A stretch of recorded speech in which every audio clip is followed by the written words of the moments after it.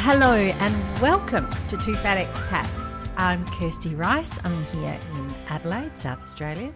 And my co-host, Nikki Moffat, and fellow expat, is in Copenhagen, in Denmark. We are up to, I don't know, somewhere near the 180th episode, I reckon, which equates to 8 seasons of this podcast. Nikki Moffat, how are you doing today? I'm fine, thank you, Kirsty Rice. How are you doing today? I'm good. We are one sleep away. Yesterday was my daughter's 15th birthday. Lovely. And we had a party, which was very hotly debated with 4 or 5 weeks into a new school year and whether we'd have enough friends to manage that. So, but in the end, it was perfect. She had 2 friends come from Hamburg for the weekend. They came up on the train, and then she had some new local friends as well. And they all commingled appropriately. So very good, very fun. This is an expat thing that you wouldn't have happen very often, right? Because you wouldn't never. Usually you would have move old friends too far away. In. Yes, but you've moved just to the country next door, and really, with both of them being about the size of a postage stamp compared to Australia. Yes, you can go in and out with ease, and so it's just such a. I really think, Nikki, this move of yours is so unique. In many ways, and maybe just so foreign to me because I've always moved where it's involved having a plane that's gone over a and sea. Another continent. Yes. And absolutely the same for me too. And it does feel weird, but it feels so lovely that we could have done this, because there was a moment where the girls couldn't come from Germany and she said, that's it, I don't want to have anything. So I was very, very grateful. That they could come, and their parents were able to rearrange other events that were meant to be yesterday to sort that out. And so, and also it was quite interesting because when she was having her presents, you're never too old for Lego, especially in Denmark. So she got this whole very cool Black Widow Lego set. Oh, wow. And she opened it at the party and she said, oh, my God, this is amazing. And, she was really thrilled. And the girls that bought it for her said, oh, thank goodness. She said, we don't know that much about you yet, Willow, because you're still really new. And so it was just that moment of real honesty in that age group, which is very tough to sort of find. Yes. Where everybody realized that, they all want to be friends and everything's fine, but they don't know whether a Black Widow Lego set was really going to cut the mustard. So I can tell you, we came home after the party and she pretty much made it straight away. So it's already completed in her room. It was a big hit. But it was really interesting watching them, because the Hamburg girls and the Copenhagen girls. So we turned up to the party. All the Copenhagen girls were already there, because getting 3 teenage girls out of the house is a very difficult thing to do. So we got them out of the house, turned up, and then so the hugging started. So they all hugged each other even though they'd never met. And because, of course, in Denmark we have no more COVID, so hugging's back. But it was just very, it was very weird. And I heard one of them say, are you a hugger? Yes, I'm a hugger. Okay, hi. And then just hug. First time they'd ever met each other. So it was just the dynamics of watching it when I was able to be close enough to watch and hear, because obviously most of the time I was not able to be that close by. But it was just... it was so interesting watching, all these teens from different countries. And then when we were doing the cake and singing happy birthday, because there's maybe 10, they speak 10 languages between them all. So they were singing it in all these different languages, which is, of course, very embarrassing for the birthday girl. And then 2 of them, one from Hamburg who's Danish and a local girl who also speaks Danish, was singing the Danish birthday song together. And then they were teaching everyone together. And they just met, but they were doing this process. And so it was really nice. It was really like when you meet as adults, as globally mobile people or expats, you just sort of you find the common denominators that you have with other people, and you really just pick up on them straight away. So it was a successful day in the books. Beautiful. Thankfully. I'm busting to see if this generation continue these hugs, because you and I have talked about this before, because I'm always blown away by the hugging and the constant hugging between, sort of 13 to 20s. And is COVID changing it a bit? Obviously not, because you've just witnessed it yesterday.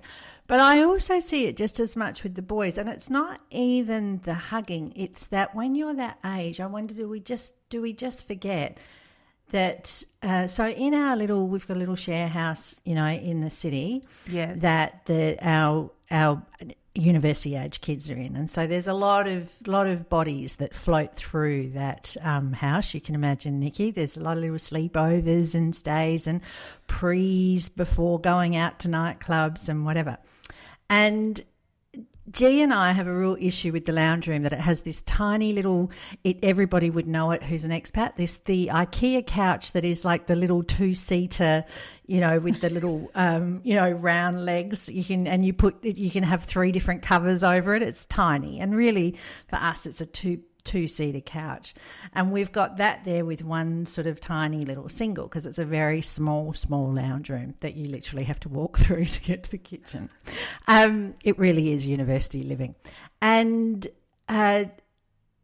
Fred, my 17-year-old son, who, is a good 6'1" now, yes, will sit on that couch with, 4 mates where they're all over each other. Do you know? They're just all over each other, looking at everything on everybody's screen, laughing, eating, just laying on each other, do you know? And they don't think about it.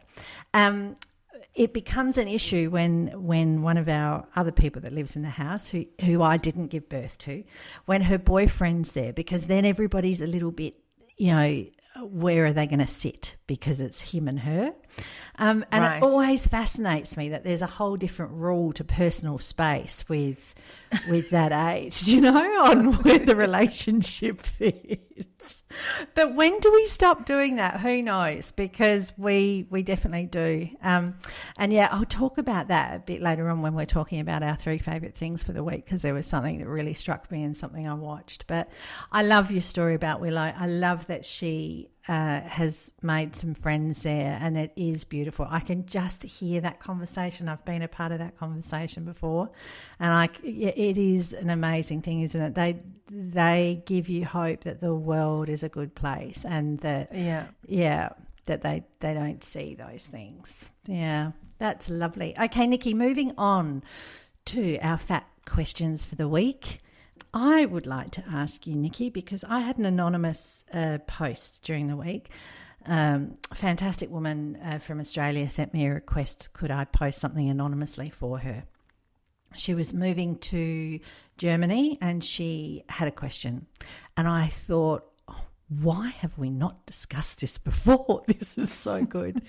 So her question was based around the fact that they were moving for her partner's job.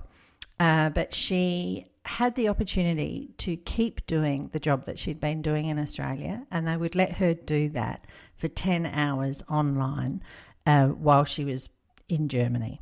And she was a bit torn because, it was a tax question, but she was also thinking about, well, is this going to restrict me, though, when from looking for a job in my new location? And will it affect how I sort of settle into my new location? So, Nikki, I'm asking you 20 years down the track, if you had a chance to have a job in Australia that you could do from anywhere in the world, or a job locally in your expat location, which one would you choose? Such a good question, because of all the things that you've just said, and also because of what I'm currently living through, which is I have a job in a previous location at the moment. Mm-hmm. And does that stop you from settling in? Because it 100% does. Mm-hmm. It is if you'd asked me when I first left Australia and asked me that question, I'd say, oh no, I want the job in Australia because I'm only going to be gone for 3 years. And I'll need to keep contacts and context, and it will still give me my Australian work experience, etc., for when I get back, which is one of the things that people find challenging. So I would definitely 100% have said, I want that. Now I'm thinking, all these years down the track, I understand it, and certainly for an initial move, it's a good it makes you feel like you have a little bit more control. It makes you feel like you're a little bit in the driving seat in some situation. But it does really impact settling in. if you're working in another country, I know people in Hamburg who do jobs in Australia on Australian time zone. So that's really hard. They're working in the middle of the night when everyone's sleeping. Yep. So there are all these things that you have to consider that you don't consider when you say, this is awesome, my employer's being great, I want to do this. But since moving here, Kirsty, you can see behind me, the room I'm sitting in is not, if I was not working at the moment, this room would look a lot different because I would have like a whole day to sort of, yes. And it needs a whole day, right? And so, but now when I get to the weekend, I'm like, oh, I'm tired because I've been working all week and I've been juggling these other things. So it's my weekend too. So I'm going to not do it on the weekend. So yes. I know I've sort of gone round in circles a lot there, but initially I would have said, yes, I would like to have the job in Australia. But now I think, and also because of COVID and because I have worked in overseas work environments, they're really important when they can exist for establishing, not necessarily social, although some jobs I've been in, I've created sort of large social circles, but just establishing outside your home environment a different set of people and interactions. And it also helps localize you in a way. Even if everyone speaks English, you pick up things about where you're living or different perspectives or English or the language that you speak. Sorry, I should say, but this is an English language question because she's Australian like us. So, yeah, look, I think now I'd say I'd prefer a local job. Obviously, the goal is a job or something that can transfer wherever you are, but I think having a local base and community is a good thing. And I would say having a job that you keep when you move is really tough, particularly in the first few months of a move, because you don't have all that flexibility. You know, when you move, you've got to be available for someone to do this and someone to do that and people to turn up at any time of the day or night, or you've got to be able to just go to a shop and get something at short notice, and you might not be able to find that shop. You might be driving around for hours or riding your bike and stopping and looking at the map every 30 seconds, as the case may be in Copenhagen. And I've been doing that, and then I've taken a call from my boss who needs something done immediately that I have to do it on computer. And so all those things are really hard when you have a job remotely when you first move. So, yes. Yeah, my answer isn't clear cut, but I'd say that it really depends on all the factors, as we always say, Kirsty. Now, if anyone's understood that, congratulations, good job. Kirsty, but what about you? What would you do? I would, and in this particular case, the woman in question said it's about 10 hours a week. So if I could limit it to 10 hours a week, and in particular only 1 to 2 days, I would totally keep that job. And my reasoning is, I'm with you, Nikki. I think, I worked full-time for somebody who was in Australia when I was in Qatar, and I know I was not in Qatar in my headspace at all in that entire time, because in particular his job was very much in the media, and so all you're doing is reading Australian papers, looking at Australian questions. Your head is totally in Australia all the time, because you're thinking, you probably overthink it too, because you think, well, I'm not there, so I need to concentrate more on, whether it's what the employment laws are or what the conversation is, or just keeping abreast of what's happening. But that was fine for me at the time because it served other purposes, whether it was what I needed on my resume, the skills that I needed, the fact I had breast cancer at the time. It really took me away from thinking about that because I didn't have any time to really think about that. It was all about how am I going to front up to work at 5 a.m. in the morning and, put in a full effort. But having then come back to Australia for this period of time, and having read all of those articles about how hard it is to get a job in Australia without that Australian work experience, and it's almost like people here hold it against you. Like, we've done at least two other podcast episodes where we've talked about this. We talked to Mark Daniel, who told us what to say in interviews and how to do interviews, and we talked about how people look at expats and possibly why they don't recognise their experience. So for me, if you have the ability to keep something on your resume, like if you really think, oh, we're only going for 5 years. So if you had the ability to keep that on your resume so that perhaps you didn't even really need to tell someone you'd left the country, well done, because that will serve you well. Like that no one will consider that you haven't been there because you've just kept the same job title and the same role, and people can take from that what they will. Or also if it makes it look like you've been out of the country less, maybe you only do it for a few years and then you add your 5 years onto that, so it doesn't look like you've been gone for as long. But I really do think people are very biased, and I know that if I was to talk about, because, I worked in Canada and I did my role in Canada, and if I talk about that, no one's really that interested. But if I talk about the fact that I worked for the person I worked for in Australia, everyone's very interested. Now, whether that's because he was a media personality and an author, who wrote a best-selling book, but also people can attach something to that. Oh, yeah, I get it. I know what that is. I understand what that is, so that's good for me. I don't really understand what that other thing you did elsewhere, and I don't really, how would I even measure that, or, what do you mean you went to Edmonton once a week to do work? Why did you fly to Michigan to do whatever? That doesn't factor into my world. So, yeah, I am, if you can manage it, but I do think you're absolutely right, Nikki, in that if you're just moving somewhere and you've got your head somewhere else and you're stopping yourself from having the coffee morning or staying at school a bit later at the front fence, to have the conversation. And also because I know I've met people that have had jobs elsewhere and I've distanced myself from them, because, they're busy doing whatever they're doing.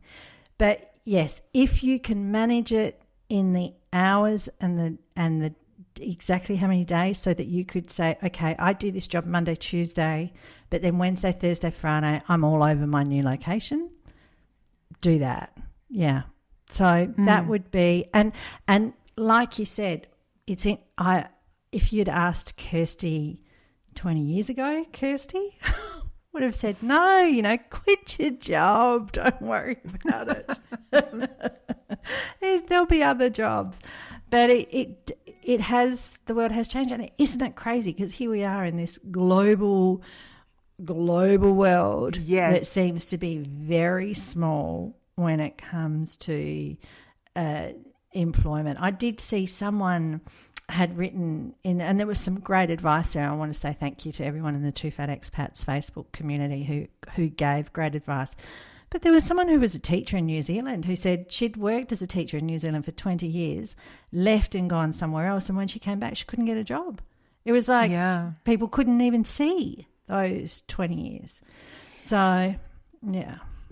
I saw a couple of teachers who said that, especially even teachers who taught in IB schools, trying to get it. And then one teacher said, and I was asked to cover. Like I didn't get the job, but I was asked to cover. And I asked them why I didn't get the interview, and they told me no recent Australian experience.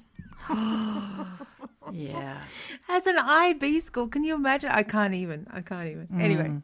Yeah. Yeah, so there are reasons to do it, and there are reasons not to do it. And again, it all depends on your circumstance and what you're dealing with where you are. 100%. You don't always know that.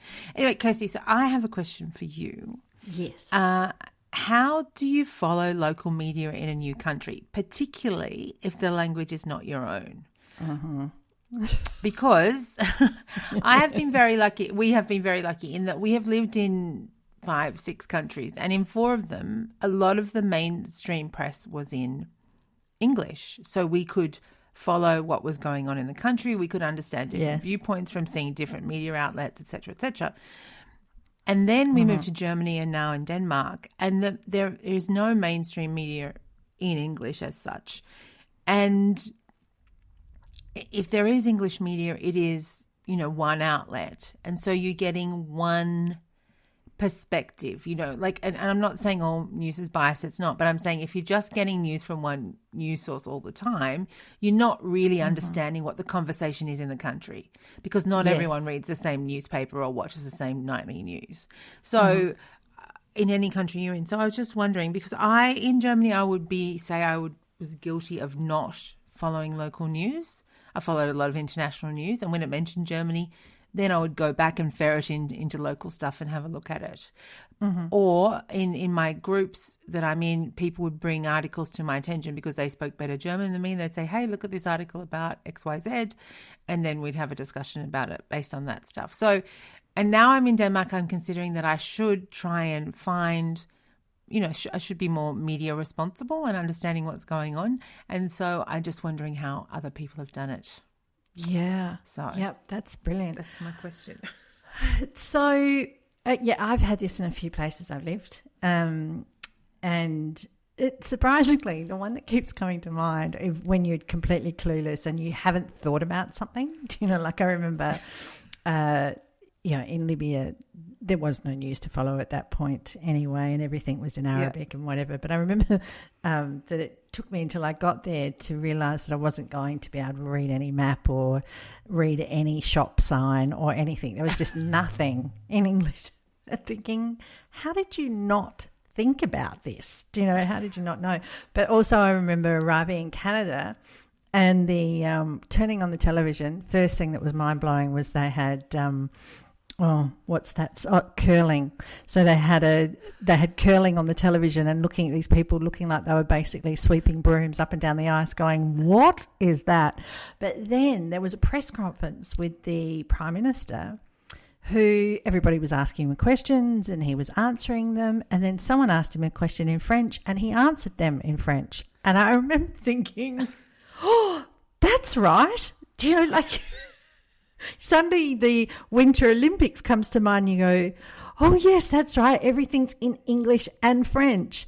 But, yes, I would say, how do I follow local media? It has to be via social media, unfortunately. For me, that's what happened in Qatar, was there was an English newspaper, but it wasn't really meaty enough or to give you enough info. It was a bit twee. And so to find out what was really going on was then to sort of find the prominent news people on Twitter. And, you wouldn't do it so much with Facebook now, but mainly on Twitter now, and listening to the voices of the social commentary that was happening in Twitter, because there was no way of really following anything without having fluent Arabic and understanding what those conversations were in Arabic, which I wasn't about to pick up in the first, 6 months of being there. So there was a lot of following people on Twitter.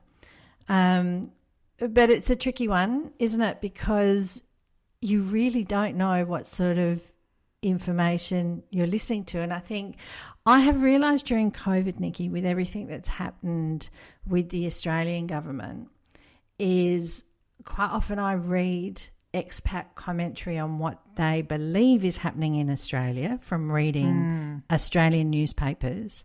And I think you're looking at a very different Australia to the Australia that I'm currently standing in, because there's so much that is said in interviews on the radio and, tidbits and conversation and bits that you pick up from media analysis, through other people, that you go, oh, that makes sense, or whatever.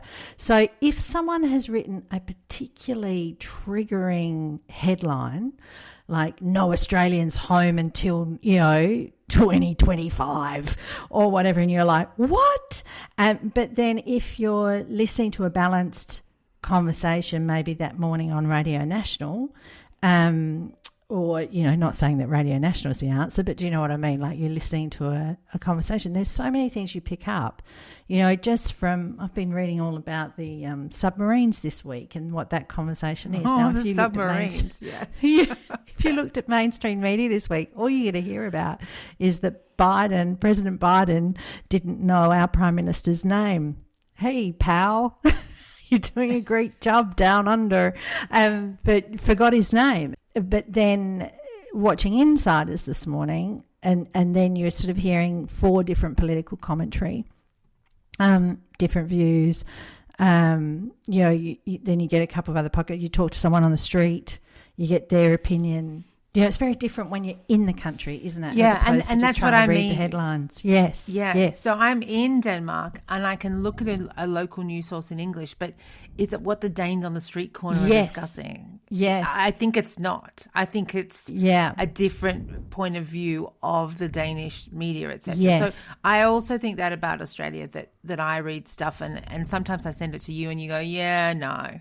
And then you send me something back and so I understand that, it's a more nuanced conversation when you're there because you're getting more information and you're also understanding what people on the street are talking about. Like there are a lot of Australians who really have no idea the difficulty to get in and out of the country. Yeah. And it doesn't cross their radar. Yeah. Whereas for me, that's my primary view of Australia at the moment. Yes. So and it's I know what you thing. mean, because I can sometimes forget about Australians that can't see their family within Australia. Do you know, like our neighbours down the street, they have grandchildren that are in Sydney. And I said something really stupid to them the other day about, someone's birthday coming up and what they'd do for the birthday party. And they were kind of reminded me that, well, they can't come here and we can't go there. So it's just going to be a Zoom call. And it was like, oh, you idiot. Like if anyone knows about, you should know about not being able to see loved ones and factor it in with everyone. It's not just all about people from overseas, it's people everywhere. But yes, I reckon, Nikki, it's all about finding the right people on the right social commentary of those people that are going to explain the news to you. And whether those people do it in English or not, I don't know. If I was you, I'd just be going to Queen Mary, asking her, what do you do, Mary? She's not the queen yet. Oh, she's not the queen. She's the crown princess, and she's always all over the media. So I should, and reach out. Ask her what she uses. She speaks excellent Danish, and the Danes love her for her Danish. That's her particular. Wow. When you ask a Dane, why? What is it? Why do you like her so much? Because she gets so much positive press.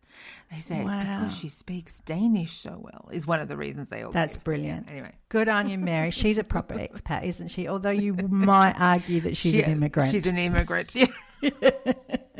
She's a migrant worker. She works very hard for this country. Now I'm embarrassed about my bold statements for the week, Nikki, because I haven't done my responsible adult. I have exercised 45 minutes a day, though, although I haven't recorded it, because if I don't take the right devices with me on those walks and in that activity, it just doesn't get recorded. So I'm a failure this week, I have to say. But I hope that I'll come back to you next week and tell you that I have done my responsible adult. But I've been a responsible adult and done my responsible adult. Of course, what about you? How's your bold statements for the week? Well, good. So Cookbook Club, I have set up the Facebook group. And I'm just still looking for a cover photo. And then once I get the cover photo right, then I'll open it up to everybody and I'll announce that it's there. But it's there, but I haven't invited anyone to join it yet. So I feel that I'm pretty much on track for that. And for this week, this afternoon, I'm going to Germany I'm doing mine once a month, few days in the office. And so my goal for this week is to step out of discussions in my household while I'm not here. So often when I'm not here, someone will text me and then someone else will text me and then there'll be a whole discussion and I'll be trying to mediate an argument in a country I'm not in.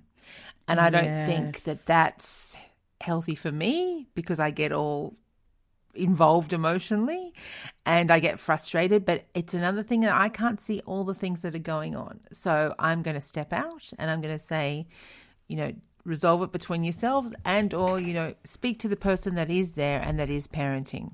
So yes. Well done. That's my bold statement for this week because I thought it's not that much. And then I thought, actually, you know what? It really is because I do, it is a thing because it's something that will impact me if I don't make a conscious decision about it. So, yeah, that's it for me for this week. Yeah. And, I think my husband might have done a similar little bit of training on me today in that regard, because I do tend to ring him and unload with what is happening at home, during the week, with things that he has no chance of fixing from where he is, and it's particularly unfair. Yes, I rang him on the way home from dropping my son at work to complain about, several things that had happened, and he used the phrase, "Look, I don't think this is something we're going to fix right here while I'm standing in the office right now." And I went, yes, I know, but I just wanted to let you know that that's what's happening. Yes. And he went, "Well, yep, thanks, okay, but this isn't something we can fix right now, right?" No, it's not. Okay, Nikki, our 3 favourite things. I would love to tell you about what I've watched this week. Can I just say, I went and watched and listened to everything that you mentioned last week. And thoroughly enjoyed. So I did the one thing a day with Dr. Michael Mosley. Yep. And just one thing, I think it's called. Yes. My sister did the same thing. She rolled all of them as well. It is absolutely brilliant, and I highly recommend Just One Thing. I also watched, what did you tell us to watch last week? And I watched it all. Only Murders in the Building. And no, the other one. Oh, no. With the middle-aged women and the On the Verge. On the Verge, yeah. Yes, so I watched all of On the Verge. It was great. But the one thing I watched this week that I really enjoyed, it's on SBS On Demand, which is an Australian free-to-air platform. It was called Strong Female Lead, which is a documentary on Julia Gillard, who was the first female Prime Minister of Australia in 2010, and she lasted till about 2013, I want to say.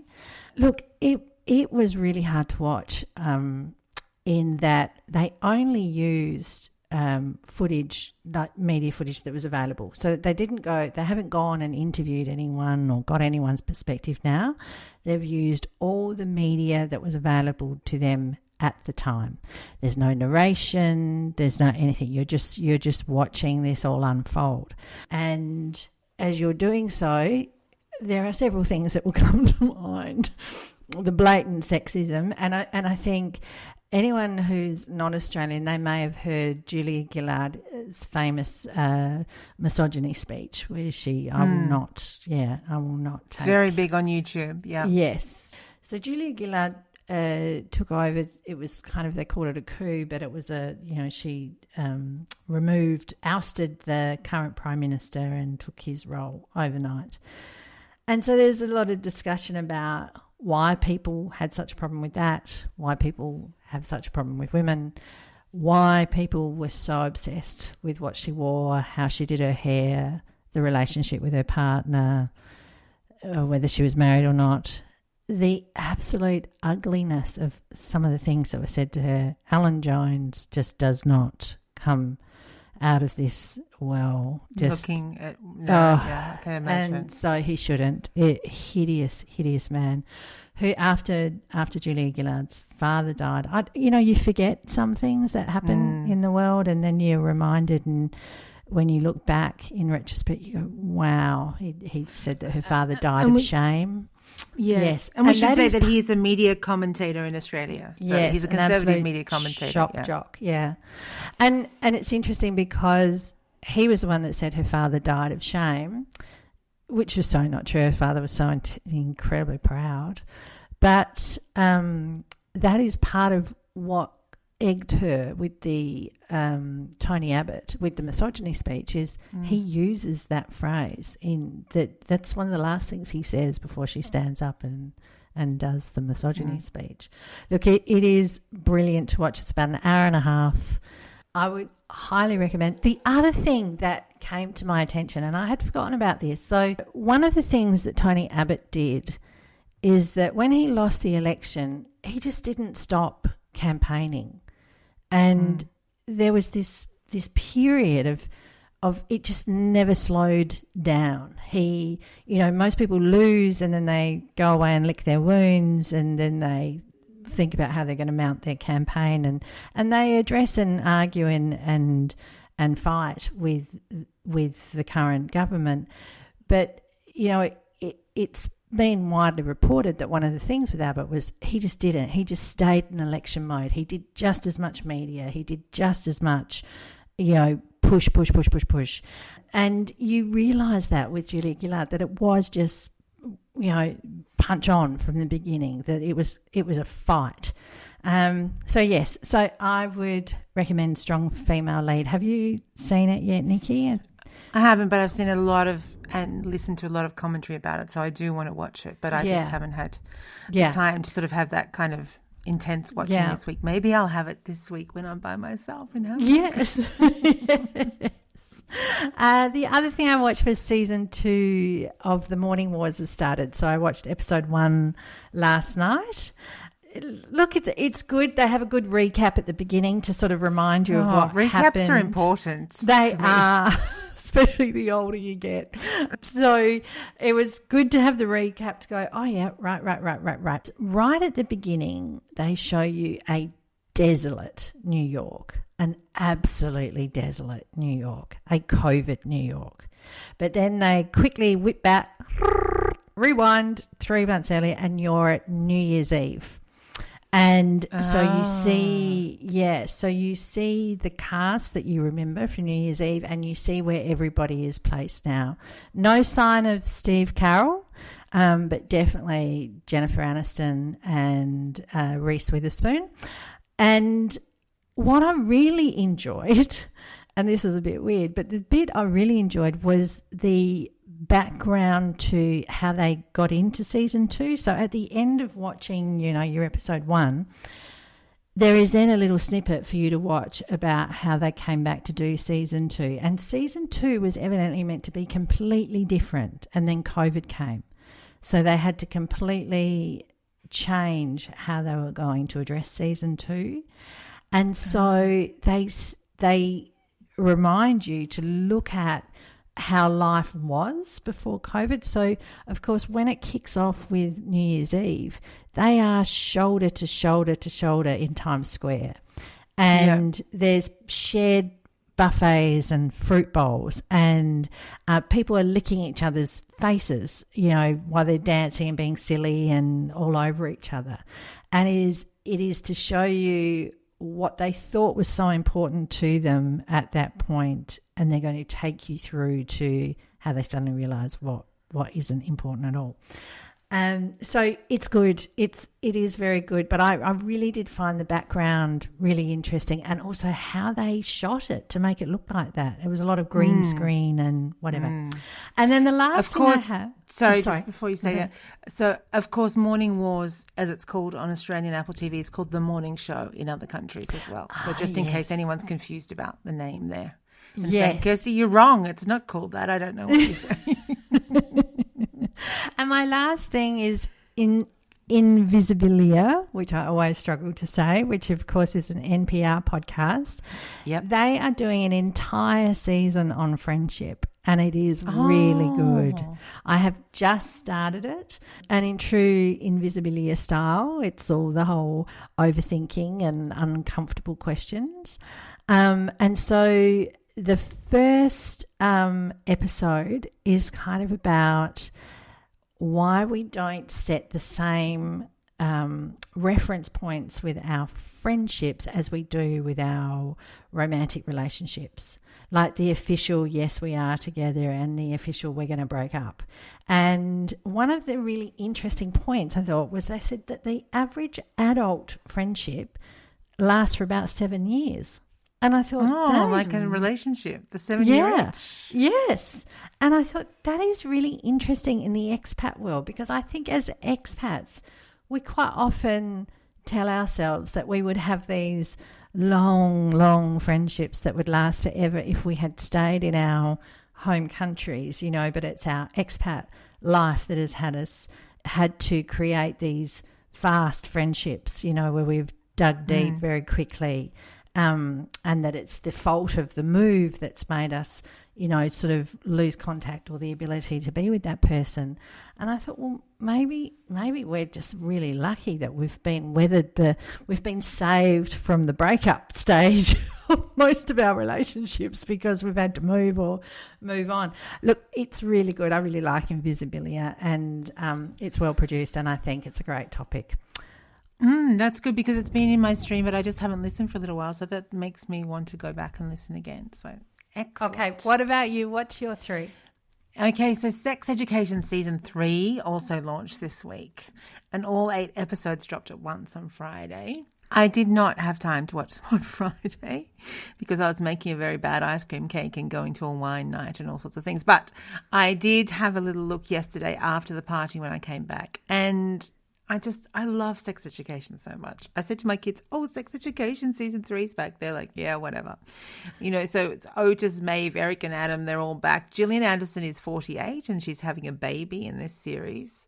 The school is just as sort of bizarre as ever in the way that it's a sort of cross between a US and a UK school, and you don't sort of ever understand what's going on. But they've got a new head teacher who sort of brings in uniforms and sort of whatever. She's a bit evil. I haven't worked her out yet. I've not finished the season, but there are new themes. And I think the thing about Sex Education that I didn't probably realize in the first few seasons, I thought it just spoke really well about sex and about teenage relationships and how awkward they are and how things happen. But in this season, they've got a non-binary character.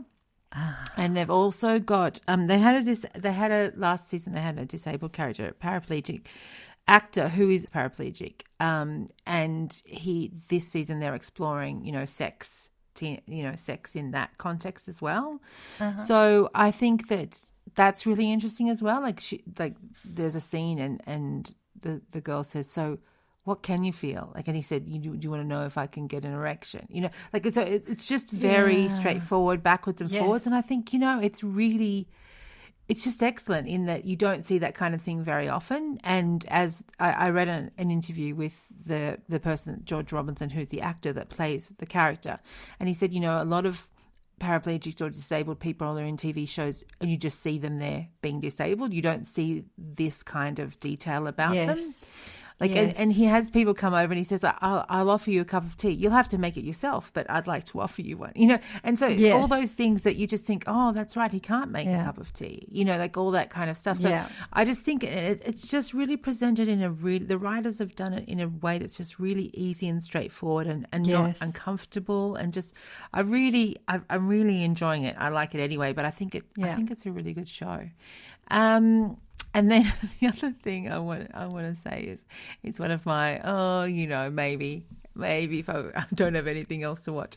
So on Friday nights, my husband and I watched Ted Lasso because we don't have a social life yet. And I've got my husband into Ted Lasso and he did all the catch-up work. And so on Fridays we sit down together and watch it. And then it's just an hour. And so we don't have anything else to do. So we started looking for something else to watch afterwards. So we watched one episode of Ted Lasso and then one episode of another show. Yeah. And we started watching a show called See on Apple TV. Kirsty, have you seen See? No, is it SEE? SEE. SEE. Now, it's got Jason Momoa, which is probably the first thing you need to know about it. And it's like, I want to say, if I'm giving you the elevator pitch, it's like Game of Thrones with non-sighted people. So everyone in the show is blind, more or less. And it's brutal and gory and hard to believe. And we really had to force the first 2 episodes because we were going, what? How would they do that? I mean, they live in a world which is very well structured, very symmetrical housing. And I'm going, how would they build their houses like that? They can't see. But basically, the sighted people have ruined the world and they live in sort of like a dystopia, which, everything is. So instead of it being in the past, it's in the future. There's been 500 years of unsighted people living. and because decided people destroy the world. So there's sort of like abandoned cities, you know, just like that are shells of themselves. So they all live in the wilderness in sort of tribal-like camps. Yes. And seeing them have, you know, like wars with each other and how they defend themselves and how they, it's just, you have to get past a little bit of how, but of course I'm a sighted person, so I cannot possibly imagine how an unsighted person would do things. And so Yes. I look at it with a little bit of skepticism. Anyway, after episode 2 we were in, so now after Oh, Ted Lasso, wow. we watch See. And it's very much a fans versus critics, because the critics totally panned it, but it's now in season 2, so it was renewed. So you have to say there's something there. They must be getting numbers somehow to watch it. And my third thing was that my daughter had a successful birthday party, because that was a big achievement for me and one of my favourite things of the week. So yes, we're done. I'm done. No, that is brilliant. That is absolutely brilliant. Okay. All right, Nikki, it is lovely to see you again on this Sunday, and I'll see you next week. See you then. Bye-bye. What?